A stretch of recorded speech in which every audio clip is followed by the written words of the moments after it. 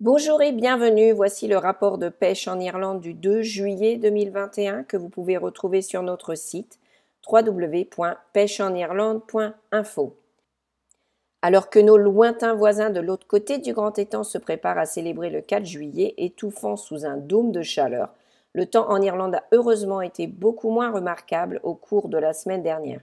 Il a été plus sec que d'habitude dans la plupart des régions du pays et un peu plus ensoleillé aussi, mais les températures sont restées obstinément inférieures à la moyenne. Et alors que les journaux nous disaient cette semaine de se préparer à un mois de juillet chaud, il n'est pas encore temps d'aller sur les plages car les prochains jours verront la possibilité de fortes averses orageuses s'abattre. Pour les grilles qui font la queue pour remonter nos rivières, c'est une bonne nouvelle car bon nombre de nos pêcheries de saumon ont signalé des conditions d'étiage au cours de la semaine dernière.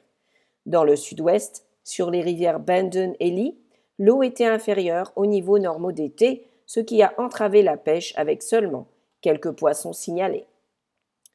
C'était à peu près la même chose sur la Blackwater avec la plupart des pêcheries en difficulté, bien que la pêcherie de Fort William ait réussi à sortir quelques poissons. Les choses allaient mieux sur l'Ilen qui a signalé 14 saumons et les grills sont également arrivés sur le Loch Curran avec quelques truites de mer faisant également une apparition bienvenue. Plus au nord, il y a une pêche régulière malgré les basses eaux de la rivière Erif et des rapports faisant état d'un bon nombre de truites de mer à Costello avec quelques grills se trouvant également dans le mélange. En restant dans le Connemara, les pêcheurs du Loch Furnace sur le système Burrishoole seront heureux d'apprendre qu'il est à nouveau ouvert à la pêche.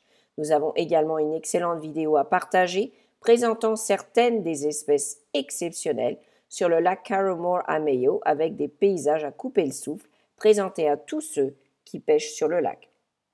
Enfin, juste avant de lancer cette mise à jour, nous avons reçu le rapport de pêche cette semaine de la rivière Moé.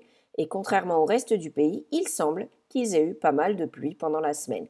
Cela a certainement fait bouger les choses car il rapporte un record de 554 saumons pour la semaine. Parmi les moins bonnes nouvelles, un saumon rose du Pacifique a été attrapé au cours de la semaine sur la Reach Pool à Ballina. Malheureusement, ce sont des espèces non indigènes en Irlande et si elles deviennent présentes en nombre suffisant, elles peuvent avoir un impact négatif sur notre saumon atlantique indigène. C'est pourquoi Inland Fisheries Ireland a émis une alerte et demande maintenant à tous les pêcheurs de saumon d'être conscients de la possibilité d'attraper un saumon rose, de s'assurer de ne pas le remettre à l'eau et de signaler toute observation à l'IFI. Les faibles niveaux d'eau ont également eu un impact sur la pêche au brochet, avec un seul rapport cette semaine, alors que Newbridge Pike Anglers a organisé une compétition marathon dos à dos, pêchant un total de 28 heures au trot. Malgré une pêche difficile, un total de 96 brochets ont été capturés et relâchés, et tous se sont bien amusés. Nous aimerions rappeler aux pêcheurs de brochets que les températures plus élevées de juillet et août peuvent entraîner un manque d'oxygène dans un bon nombre de nos rivières et lacs, ce qui peut rendre difficile la récupération des grands brochets après la capture et la remise à l'eau. Pensez à ne pas cibler les gros brochets pendant cette période, mais si vous en attrapez un, essayez de le remettre à l'eau rapidement et en douceur. Tenez le brochet dans l'eau en lui donnant suffisamment de temps pour récupérer et ne le relâchez que lorsqu'il donne un coup fort et s'éloigne. Juillet est le mois le plus souvent associé à la période d'activité frénétique connue des pêcheurs à la truite de rivière sous le nom de Evening Rise ou lever du soir.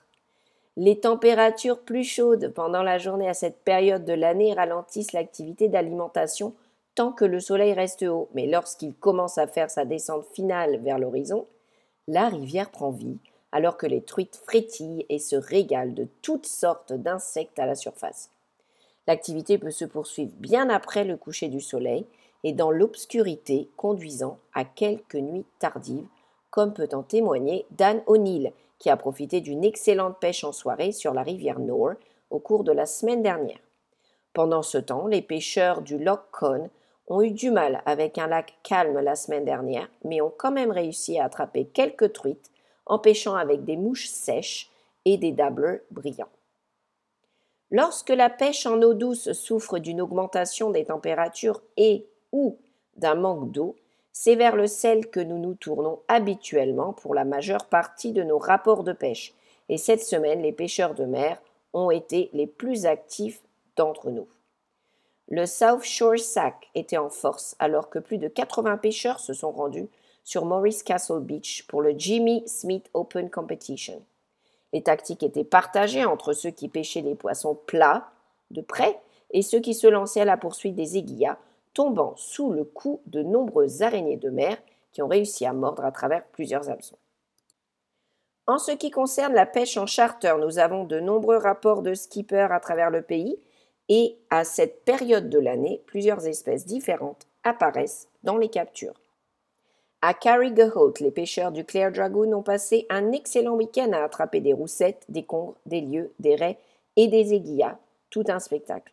À Kinsale, Michel Walsh d'Atlantic Charters a signalé une bonne pêche mixte et avait également des poissons d'apparence inhabituelle sur son bateau. Notamment un requin qui ressemble à un requin taupe commun, mais qui a une apparence marbrée très inhabituelle qui ne ressemble pas du tout à un requin taupe commun en fait. Nous l'avons envoyé à l'un de nos membres de notre équipe de recherche pour avoir un avis d'expert, mais en attendant, nous lui décernons notre prise de la semaine pour son originalité. Les pêcheurs de la baie de Galway en compagnie des skippers Kevin McGowan et John Fleming ont également signalé de belles espèces, dont la morue et le lieu jaune étant les principales prises.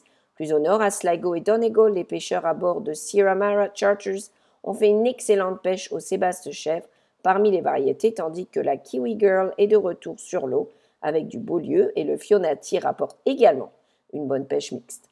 Sur la côte est, Kit Dunn avait quelques fantastiques chasseurs de spécimens à bord au cours de la semaine et ils n'ont pas déçu, réussissant à sortir quelques roussettes de la taille d'un spécimen et qui rapportent également beaucoup de taupes de bonne taille.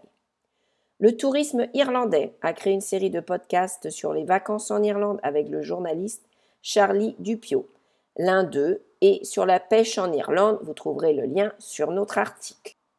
Et maintenant, la météo. Aujourd'hui, vendredi, le temps restera sec dans la plupart des régions en début de journée, mais la pluie se répandra du sud-ouest plus tard dans la journée. Cette pluie s'étendra à toutes les régions du pays pendant la nuit et samedi verra un mélange d'averses et de soleil.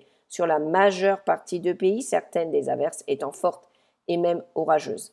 Le temps restera doux et même humide pendant le week-end et les averses deviendront plus fortes dimanche avec une possibilité d'inondation par endroits. Les fortes averses resteront possibles jusqu'à lundi et mardi avec un temps plus frais et plus venteux vers le milieu de la semaine. Nous vous rappelons que vous pouvez retrouver ce rapport et beaucoup d'autres informations pour venir pêcher en Irlande sur notre site www.pêcheenirlande.info. Nous vous invitons également à vous abonner à nos pages Twitter et Facebook, ainsi qu'à nos podcasts hebdomadaires sur Spotify, iTunes et Google. Nous vous remercions de votre écoute et nous vous souhaitons une excellente semaine. Slán go fóill.